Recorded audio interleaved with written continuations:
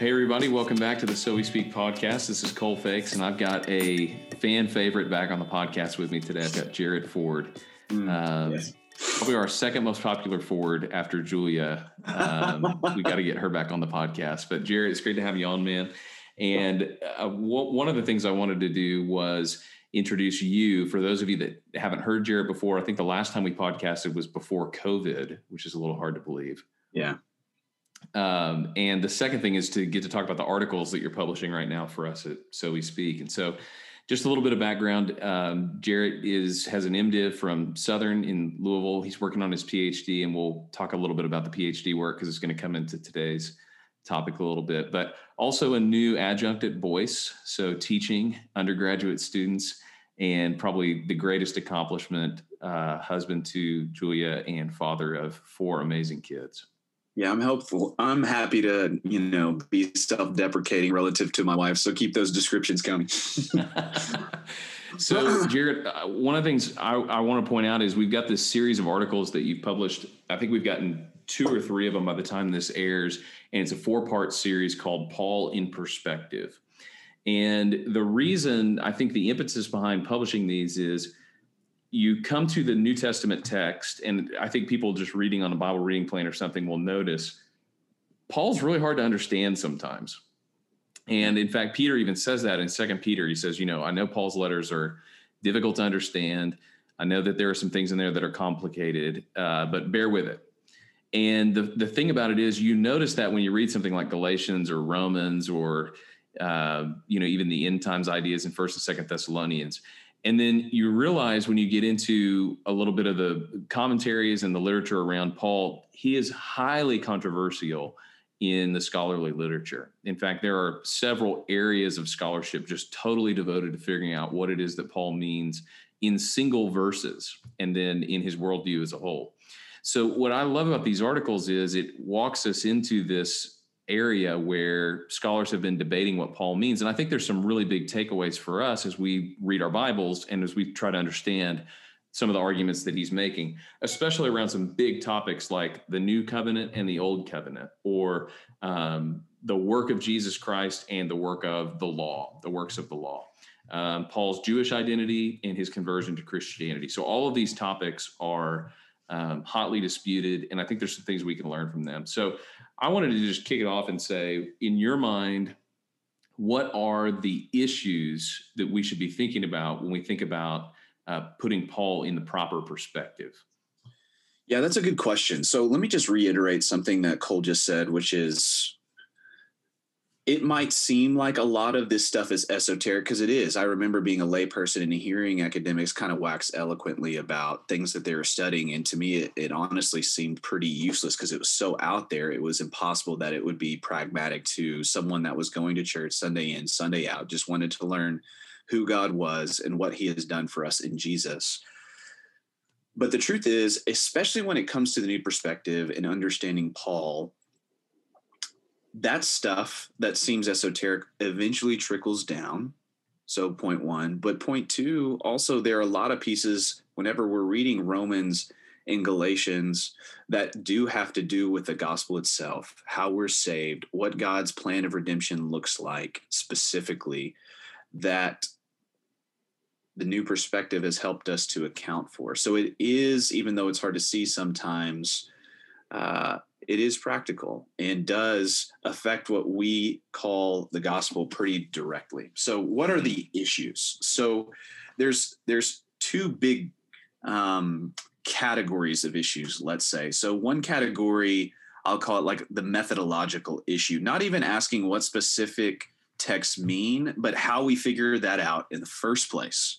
Mm-hmm. You might say, well, we just read Romans and Galatians. That's how you figure it out. Duh. It's like, that's true.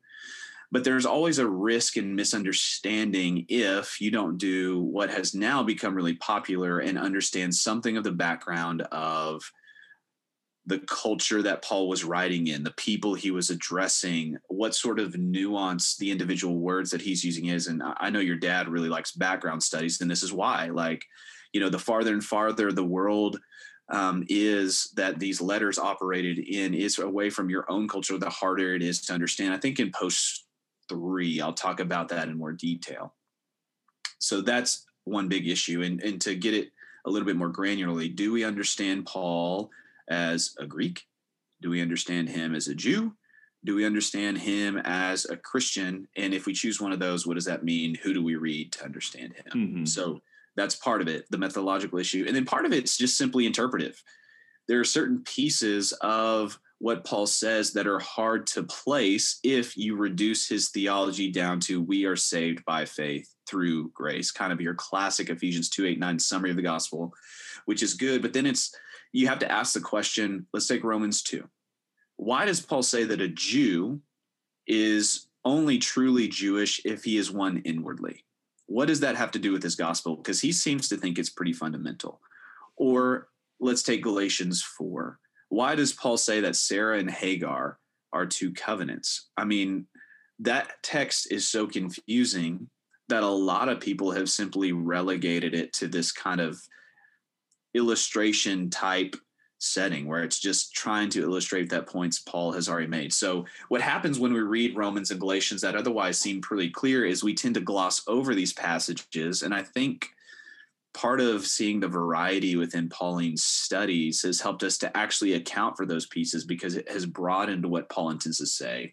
He doesn't, although justification by faith, we are saved by faith through grace, is very clearly fundamental to Paul's thought. Widening what is included in what is fundamental to Paul's thought helps you to say, oh, this is what those weird texts are doing. Mm-hmm. So specifically on that front, there are a few things. So is Paul's thinking just about being made right with God? So the New Perspective says no. As you'll see if you read the articles, I think they overreach in correcting that. But what are the other issues? So not just being made right with God.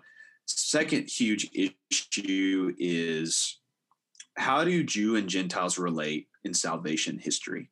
So growing up, I tended to think of the Jew and Gentile people as being completely separate groups. God in the Old Covenant, the Old Testament, dealt with the Jews as people who were to earn his favor by works, whereas the big payoff of the New Testament, the payoff of Jesus' death, is that he created this new church where salvation was by grace alone. But again, that's a view that's really hard to square with some of the things that Paul says. For example, and most obviously, Romans 4, Galatians 3, Abraham is the father of Gentiles. Very interesting statement, right? If those two groups are completely separate, what in the world does that mean? Right. And then probably the third big issue is related to the first, but it's slightly different, is the gospel about human means of salvation? And so what I mean by that is it's either works or faith. We either exercise works and try to earn our salvation, or we exercise faith and receive it as a gift. There's questions about that. An alternative explanation is it's a contrasting of a human means of salvation and a divine means of salvation. So the human means would be the same as what I said at first, which is we work to earn our salvation.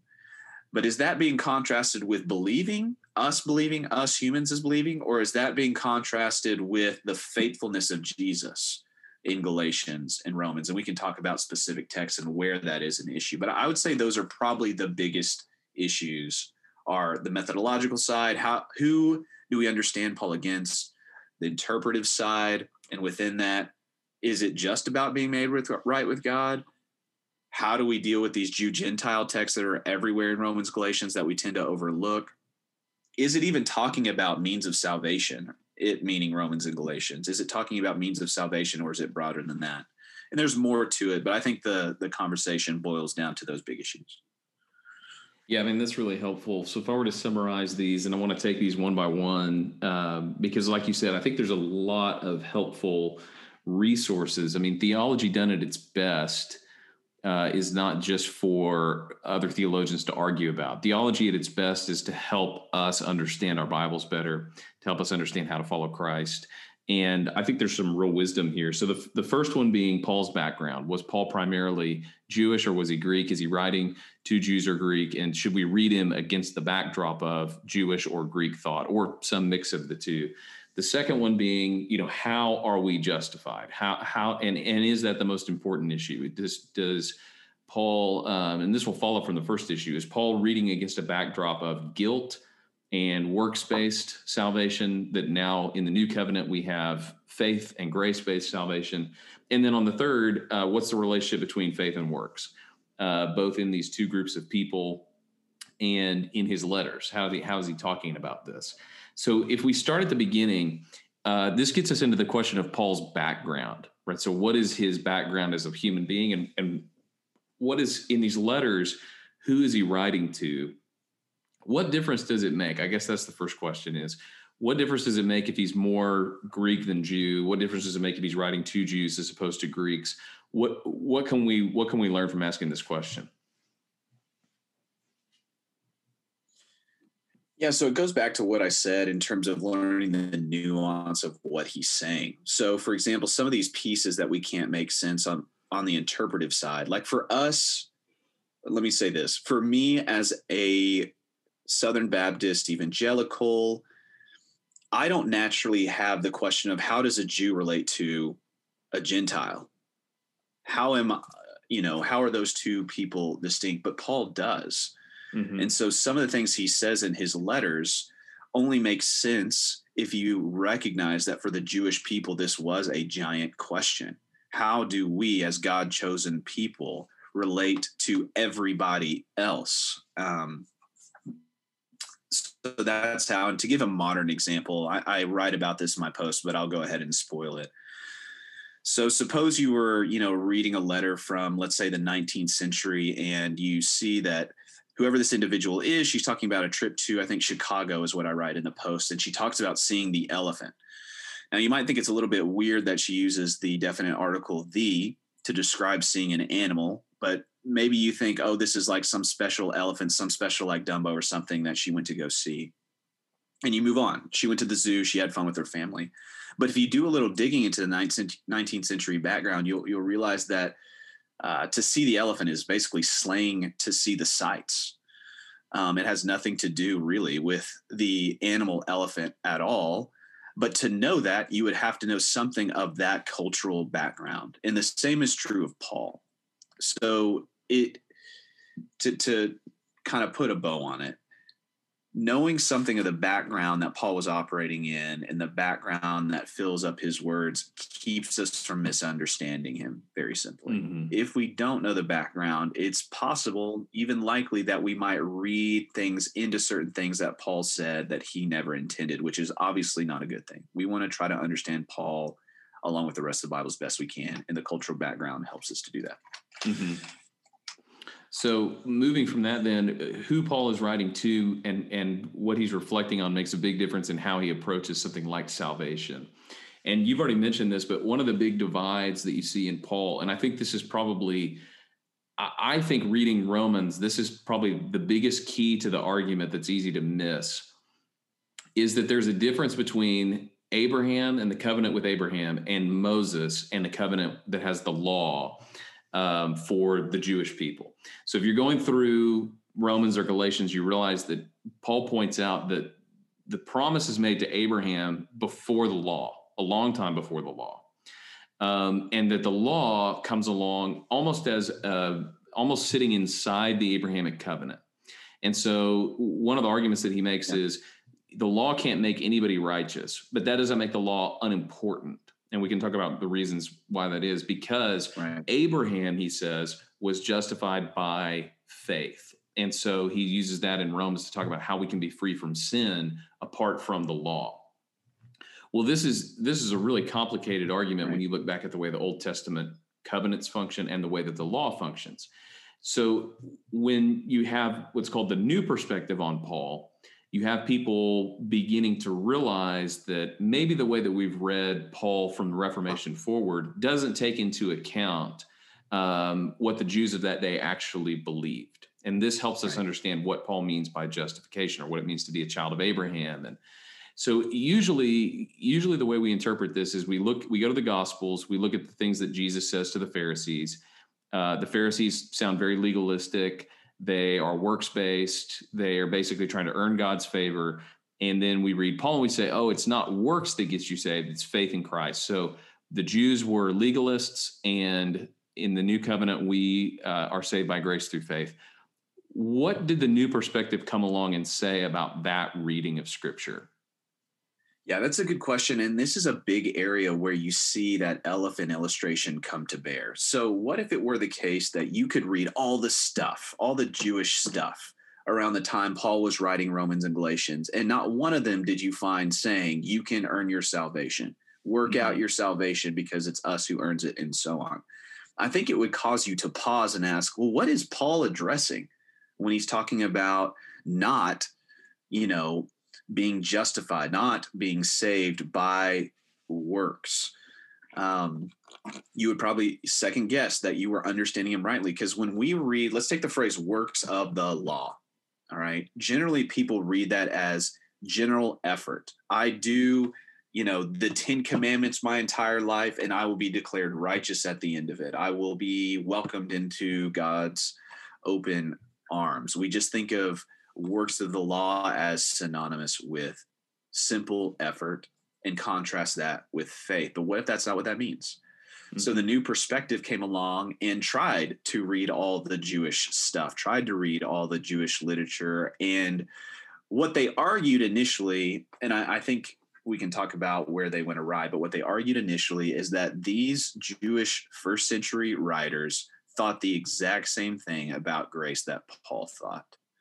So the gospel of grace, this good news, this good new news, was not new news at all, according to these guys. Jews had been preaching it for a long time.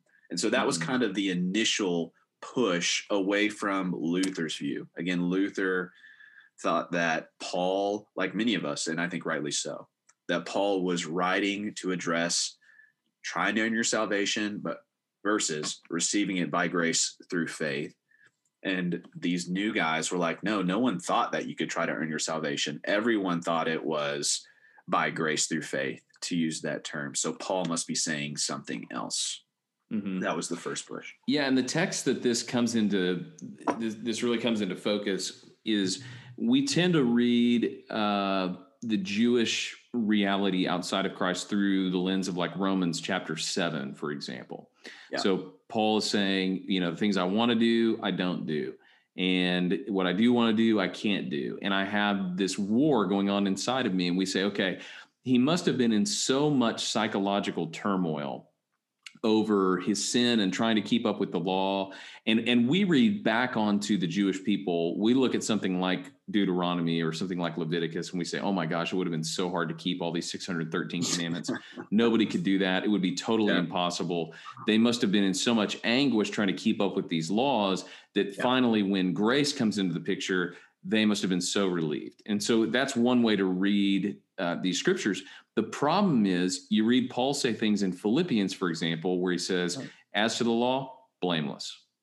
Yeah. Wasn't even a big deal for me. Yeah. He doesn't seem to have any trouble keeping the law. And in fact, when he does talk about sin in his own life, like in 1 Timothy chapter 1, where he says, I am the chief of sinners, he doesn't refer there to the law at all. He refers to persecuting Christians.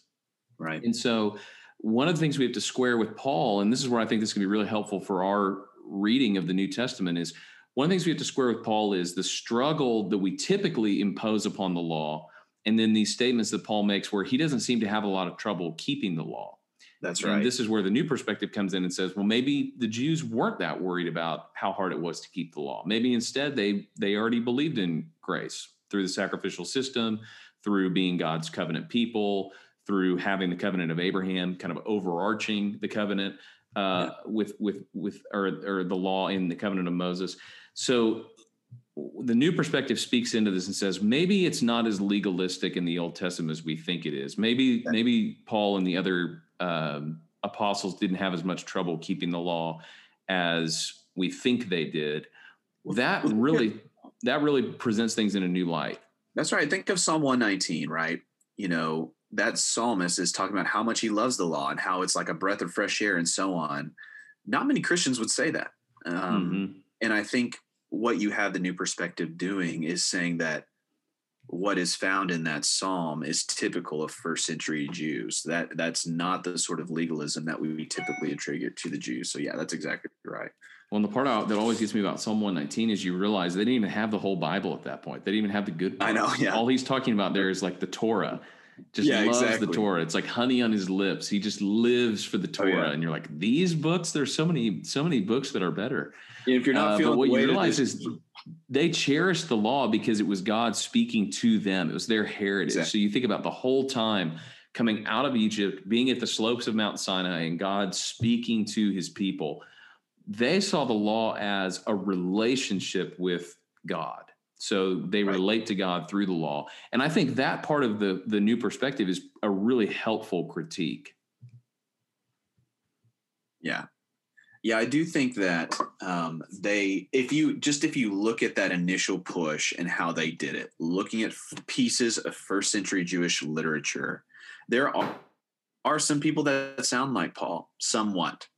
There are some people that don't sound like Paul and do sound exactly like what he's critiquing. But there are some that talk a lot like him and talk about the graciousness of God. And we can talk about more about why that's not that significant later. But it's important to know on the front end that the new perspective at this point, really, there's something to what they're saying. They are not completely wrong. Some first century Jews did have a pretty robust view of grace. So I want to move, though, and talk a little bit about maybe where there's an overcorrection or areas that we don't take some of this critique. And that would be, in my mind, the places where you see in the New Testament that Paul and the other apostles do see that there is proof from the Old Testament, from the Hebrew scriptures, that Jesus is the Christ, right? You see this all through Luke and Acts.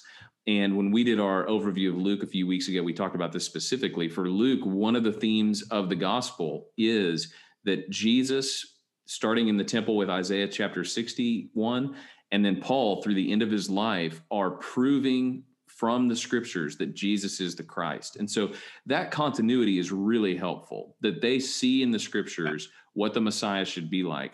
But on the flip side of that, you also can't deny that a lot of people miss that. So Jesus, in his confrontations with the Pharisees, it's almost always over this issue.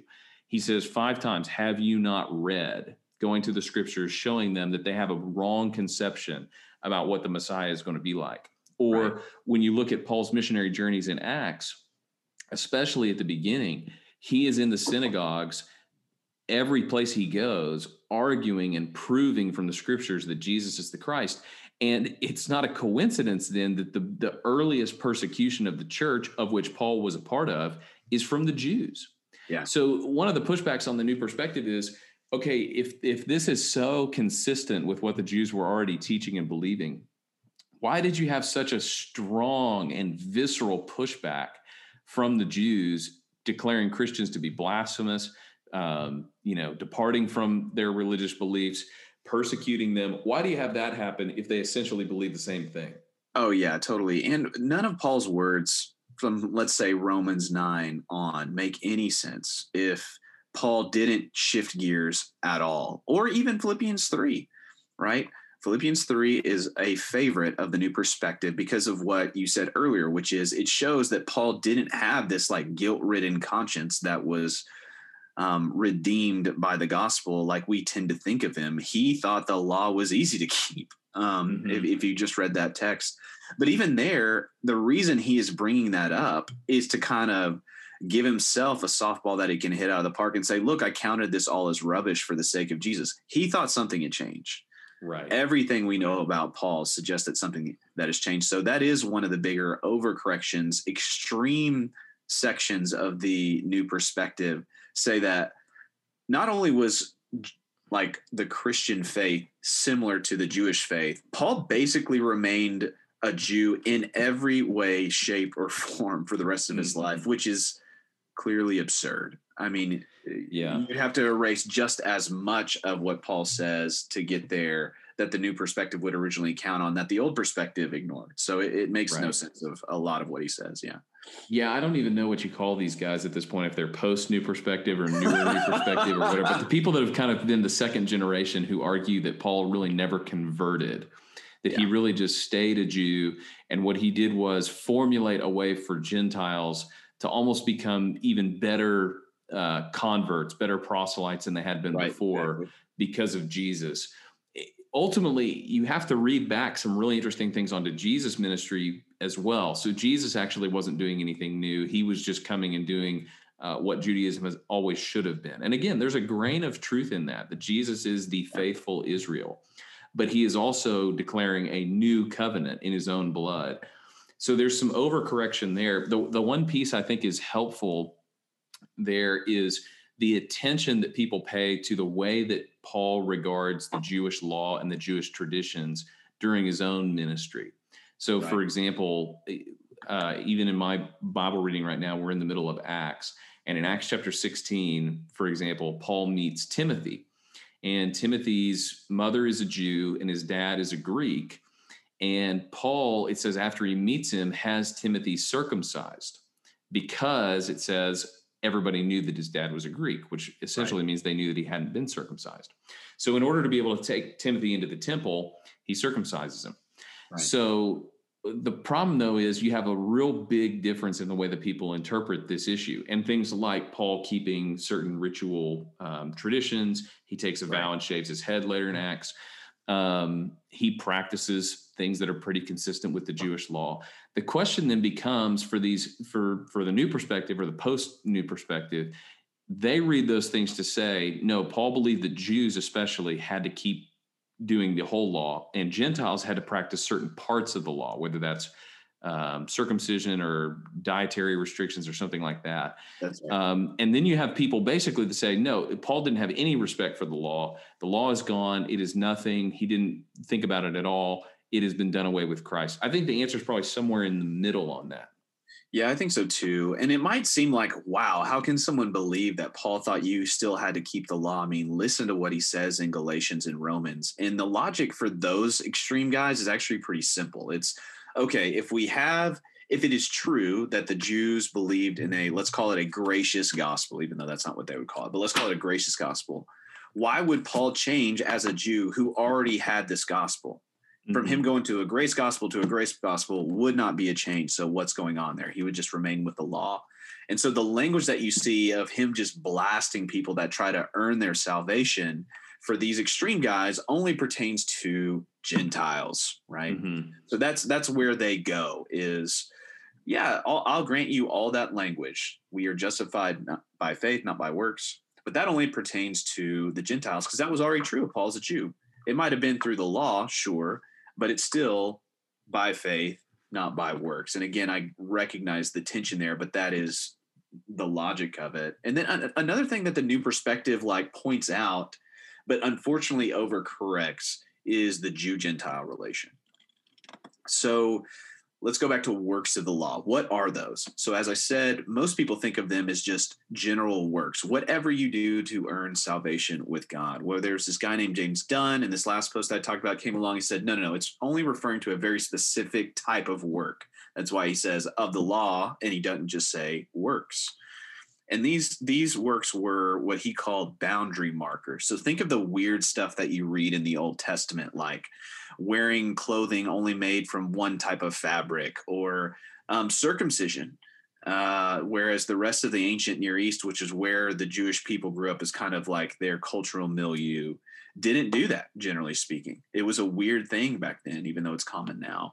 Or the different food laws that were clearly an issue of tension, like if you read Acts 15 in the first century. So he's like, it doesn't refer, he meaning James Dunn, it doesn't refer to any effort. It only refers to those specific boundary markers. So the beef that Paul has with the Jews has nothing to do with being made right with the Jews. It has nothing to be made right to do with having been made right with God or how we're made right with God. It's more about their exclusivity. They wouldn't let anybody into their club. And Paul's like, you have to. And so James Dunn trades out what we would think of as the gospel, how we're made right with God, with this almost social gospel, I guess is a way to say it, where it's more about inclusivity versus exclusivity. Now, the reason this is excessive is not because he's wrong that was an issue. The Jew-Gentile divide was an issue. I'm going to read a text here in just a second to show you that it is. It's that he traded it out for the gospel. All right. Both of those things can be true. Paul can care about how Jew and Gentiles relate and care that one is made right with God by faith alone. So the classic text on this, of course, is Ephesians 2:8-9. For it's by grace you've been saved through faith, and this not of your own doing. It is a gift of God, not a result of works, so that no one may boast. Gospel. All right. But read 2:11. This is where we can kind of see where James Dunn is coming from. He says, therefore, remember that at one time you Gentiles in the flesh, called the uncircumcision by what is called the circumcision, which is made in the flesh by hands. Remember that you were at one time separated from Christ, alienated from the commonwealth of Israel, and strangers to the covenants of promise, having no hope without God in the world. So there you see James Dunn's piece. You see the classic piece, we are justified by faith. But then you also see Paul going into this, hey, Gentiles, remember that you weren't a part of the people of God. So James Dunn was right that the Jew-Gentile relation was a big issue for Paul. That's why he writes about it right after he explains the gospel. But it clearly wasn't the only issue. He cared about both. But that is another big piece that the New Perspective brought into play. One of the last things I want to talk about gets really practical here, and that's the relationship between faith and works. And in order to get to that, I want to mention another big debate. And I think this one's the one that probably people encounter first. If you hear the New Perspective, and I know that a lot of our listeners, you've never heard this before, but if you do stumble upon this, usually what you come to is an argument that takes place over a single word. It's actually a couple of words, but really a single word in the genitive case. So in Greek, you have different cases for your nouns. And the argument is essentially, are we talking about, when we say faith in Christ, are we talking about putting our faith in Christ, or are we talking about what could be translated as the faithfulness of Christ? Yeah. Tell us why this is a big deal. Yeah, so this goes back to Sanders' original insight. So E.P. Sanders is the guy I wrote about in the first post. He's kind of the guy that did the legwork of reading the first century Jewish stuff. And this was kind of his answer to, okay, if Paul isn't blasting legalism, the idea that you can work for your salvation, what is he talking about? So instead of contrasting faith versus works, he wanted to emphasize that Paul was merely preaching that God saved us through Jesus. So when you say it's not faith in Jesus, it's the faithfulness of Jesus that saves us, everyone would probably say like, yeah, duh. But the issue is that what he's talking about in Romans and Galatians? Is he talking about our faith, or is he talking about Jesus' obedience in his life, death, and resurrection? So one of the places you see this debated is kind of towards the end of Romans 3:20, or Romans 3, excuse me. So starting in verse 20, Paul writes, for by works of the law, no human being will be justified in his sight, since through the law comes the knowledge of sin. So far, so good, right? That sounds like the classic gospel that we have always heard. And then he pivots and says, but now the righteousness of God has been manifested apart from the law, although the law and the prophets bear witness to it. And here's the important part: the righteousness of God through faith in Jesus Christ. All right. So it looks like the way the ESV, which is what I'm reading, translated that Paul is saying it's not by works, it's by faith in Jesus. Mm-hmm. The hard part is, this is where Cole was getting at with the genitive stuff, is that faith in Jesus Christ can, if there's good contextual reasons, be translated as the faithfulness of Jesus, something that Jesus does, not what we do. So that is the issue, and I alluded to this earlier. Is Paul primarily concerned with what we do as humans, as Christians, to be saved? Do we believe or do we work? Or is he concerned with what God did in Jesus? It's a little bit of a false dichotomy, of course. Mm-hmm. I would still argue, after having studied all this stuff, that the best reading of that particular phrase is the human one. Now, you might wince at that because it feels impious, but it's not. It's recognizing the divinely ordained means of salvation that Paul repeatedly talks about, primarily in Romans 4 and Galatians 3. So that is a big issue. It's hard to see without knowing Greek. I don't even know if you can find a translation that renders it that way. But You could probably find commentaries that will do that because it's a very popular view to take Mm-hmm. that faith in Jesus as the faithfulness of Jesus. Yeah, again, to bring this back to a practical way that we actually read this in the text, I think what the new perspective there is calling attention to that's important for us to remember is the gospel doesn't happen apart from Jesus coming and living a perfect, sinless life. So there is an aspect that we sometimes miss, that Jesus has to come and be perfect Israel. So he does uphold the law. He does make a complete and total payment for sin on behalf of all sin, all human sin, to God. And he, by doing that, does what the Jews should have done from the very beginning, which is to bless all the nations because of their relationship with God. So if you look at the promise of Abraham, he says, through you, I'll bless all the nations of the earth. So Jesus does that perfectly. Well, I don't think we should translate this the faithfulness of Christ, but if we were to, one of the things that would draw our attention to is the fact that Jesus' perfect work on the cross is what Israel was designed to do. So Jesus is perfect Israel. He's the perfect Son of God. And us putting our trust in Christ would amount to nothing if Jesus hadn't lived and died and been faithful to what he was called to do, been sinless, died and rose from the dead on the third day. And so the basis for us being able to call upon the Lord, the basis for us to be able to be grafted into the covenant because we are Gentiles, is the fact that Jesus was faithful. Now, right, whether or not that verse actually says that, I've always found this a little bit interesting about the new perspective. Whether or not that verse says it, it's all over the New Testament that we should put our trust in Christ. Yeah, exactly. It's just a matter of whether this one verse says that or not. And that's where you said, this is kind of a false dichotomy, because obviously the faithfulness of Christ is important. And I don't want to downplay the scholarship here, but the faithfulness of Christ is important. Right. And putting our faith in Christ is important. And I think both of those are things that have to go together in order to have salvation as we know it. Right, exactly. I don't think the hard part is with the new perspective is they say certain things that are true, but they make them too central. So like, look, if you were to ask any Christian at any church that you go to, are you saved without Jesus being faithful to the law in his life and dying on the cross on your behalf and talking about all the things that is wrapped up in this idea that Jesus was faithful?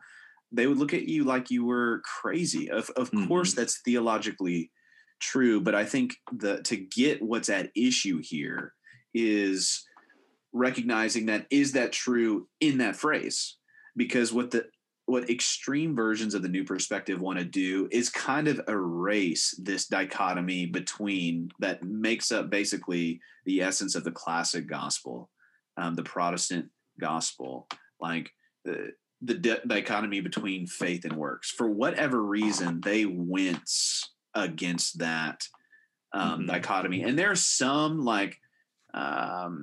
ideological things behind that when it came to Sanders' original work that we can get into if you want to, but they don't like this idea that the Jews are cast as first century legalists and Paul is cast as this first century gospel of grace guy. They don't want that. So that's why that they turn to phrases like this and say, no, it's not faith versus works. It's the faithfulness of Jesus versus works.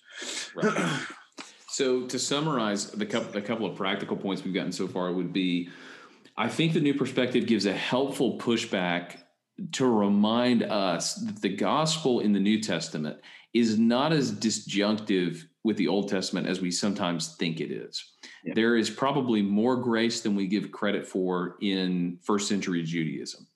Obviously, we see when Paul is proving things from the scripture, there is a continuous whole between what God has spoken in the Old Testament and what we see in the New Testament. So that's a good reminder. And then, like we said, there's probably some overcorrection there in terms of what that actually means. And then here again, justification happens by grace through faith, trusting in Christ, but also because of the faithfulness of Christ. And again, probably an overcorrection, or I like the way you put it, making something a little bit too central that probably people believe. I think that's another example of maybe a distinction without a difference, because it is a false dichotomy.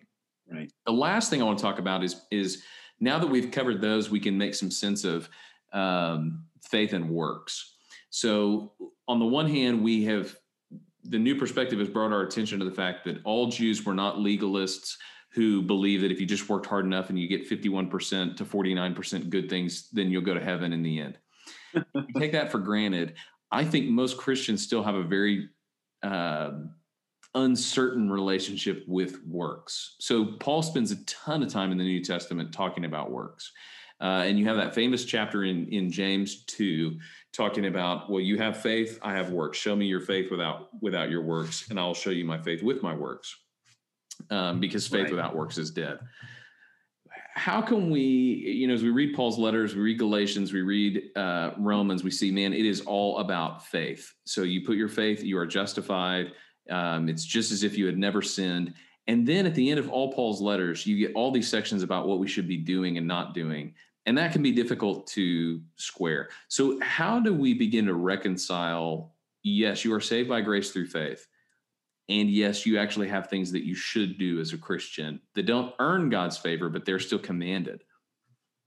That's a great question. And I do think that's probably one of the most practical pieces of what the New Perspective has brought in terms of the way it affects our lives. So to answer this question, I'm going to go to a particular text to work it out. So you mentioned James 2. Romans 2 actually makes this exact same point. So in that chapter, starting in verse 12, Paul says, "For all who have sinned without the law will also perish without the law." I think he's talking about Gentiles there.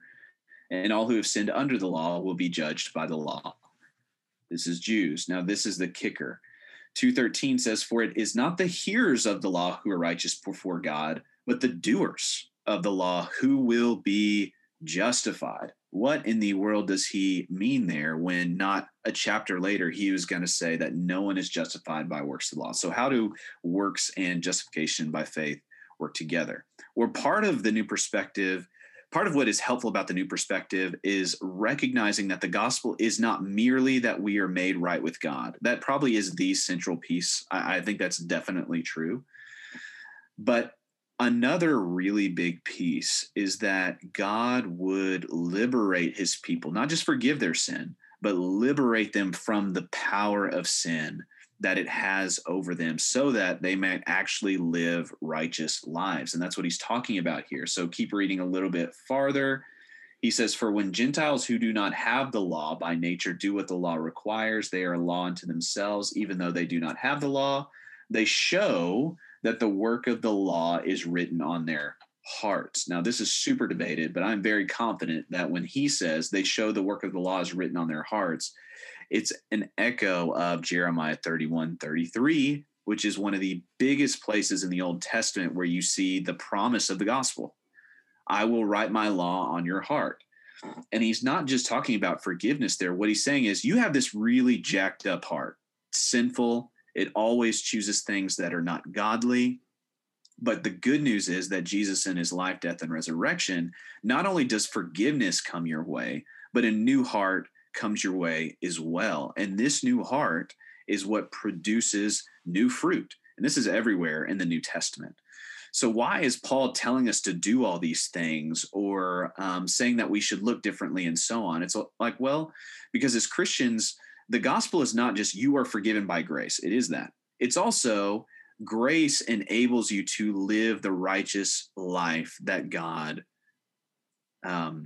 has always called you to. Now, you got to be careful here because we kind of live, you'll hear people talk about the overlap of the ages. So when you read, I think it's in Romans 8, we still have our fleshy pieces, right, that cause us to sin. It's no question that the Bible affirms the fact. I mean, like Cole said earlier, Paul, when he's writing, I think it's in 2 Timothy, wherever he says he's the chief of sinners, it's either 1 or 2 Timothy. That's at the end of his life, and he calls himself the chief of sinners. So it's clear that sin is present in his heart. But at the same time, there's this paradoxical thing where it's like, but you are still a new creation. You are still enabled by God to live a righteous life. And that's huge. So very practically, it's not true that you are enslaved to sin as a Christian. It's not true. Now, you still may sin, And I think a lot of people say that because it feels pious, like kind of talking about how sinful we are in relation to God, which is of course true. But part of the issue with that is it doesn't recognize that in the gift of the gospel, God has given you the tools to repent of your sin. So that's what I mean by practical is I think the Bible, Romans and Galatians, the heart of justification by faith, are calling us as individual Christians to be more optimistic in our fight against sin than stopping the gospel at that particular point would otherwise communicate. Yeah, this is kind of the thing not to miss, I think, in Paul's letters is the way that faith and obedience work together. You have to get them in the right order, and you have to make sure that they stay in the right sphere. But Paul doesn't seem to think that there's a big, chasm between obeying and doing the works that we were designed to do, like Ephesians 2:10, and trusting in God and being declared righteous in Jesus Christ. And you covered this in the one of the posts. I think this is post number 2, where you introduced the topic of covenant nomism, which is really a fancy way of saying in ancient Israel, they didn't have to do good works to get into the covenant. They did good works to basically stay in the covenant. And there's a lot of implications there that we can't get into. But basically, life in the covenant, you're in the covenant because of faith, because of the promise to Abraham, and by birth in the Old Testament. But you show what life in the covenant looks like, or what life with God looks like, by following his commands. This is actually something that hasn't changed in the New Testament. So in the New Testament, we are justified by faith. We're not justified by our works, no matter how great you are. You have never been made right with God because of your works. But once you are in the covenant, right, once you are living with God, you have the Holy Spirit, you're in Christ, we should expect to do the things that God has designed us to do. And so you see this in the back half of these arguments. So in Galatians 5:14 and in Romans 13:8, you see Paul say things like, the law is summed up with love God and love your neighbor. Or, if you walk by the Spirit, you will fulfill the law of love. So life in Christ is characterized by obeying the things that God has commanded us to do. That's just the way that it works to be with God, is you become transformed into a law keeper. And not necessarily the dietary laws, not necessarily the sacrificial laws, but like Paul says in Galatians 5, the law that is summarized by love your neighbor as yourself, or like Jesus says, the greatest commandment is love God, and the second is love one another as, do unto others as you would have them do unto you. So if you have that, then you realize the whole Christian life is first faith and then obedience. Yeah. So when we read Paul, it's always in that order too. You have the theological, what is true, and then you have the practical, what you should do in most of his letters. And those things go together in our lives. And I think that's an area where the New Perspective has probably been another helpful nudge in giving us that template. But as we read the scriptures, we have to realize we actually have been called to obey God once we are in the covenant.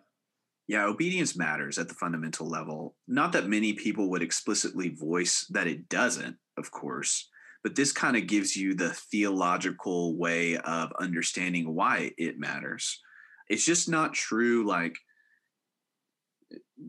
It is true that God will forgive all of your sin in Christ, but to look at that presumptuously and say, I am going to just live in my sin, never repent, because God's grace is never ending. Second part, true. First part, the Bible does not talk that way. The Bible is very clear. You are justified by faith. There's nothing you could do to earn your salvation and so on. But it's also clear, as you said, like that person who is so justified looks a particular way. He looks like he has been made spiritually alive. And be encouraged by that. I mean, if you're feeling worn out in your fight against sin, this gives you encouragement because you're not fighting on your own. It's like, okay, now I'm justified. Now I got to go work at this. It's like, no, in the gospel, God has both declared you in the right and giving you the tools necessary to fight your sin. You're fighting with God's tools. I mean, there's nothing more encouraging than that, I don't think. Yeah, well, Jared, thanks for writing these posts and thanks for this discussion, because I think this demonstrates like we said earlier, theology at its best. These are things that people that are really smart, have done a lot of research, have written about it in an academic setting, that trickle down into the way that we actually understand Paul and his letters. And I think if you'll go and read these posts, you'll get a great historical look at the way that these positions have developed, and you'll get a lot more a sense of some of the particulars. But I think you'll come away with these practical applications that as we read, we can't overlook the relationship between the Jews and the Gentiles. We can't overlook what it means to be justified by faith. And we can't overlook that we, having been justified by faith, are now called to obey God, and we've been empowered to do it. So, Jarrett, thanks again for writing that, and thanks for being on the So We Speak podcast. Yeah, thank you, man.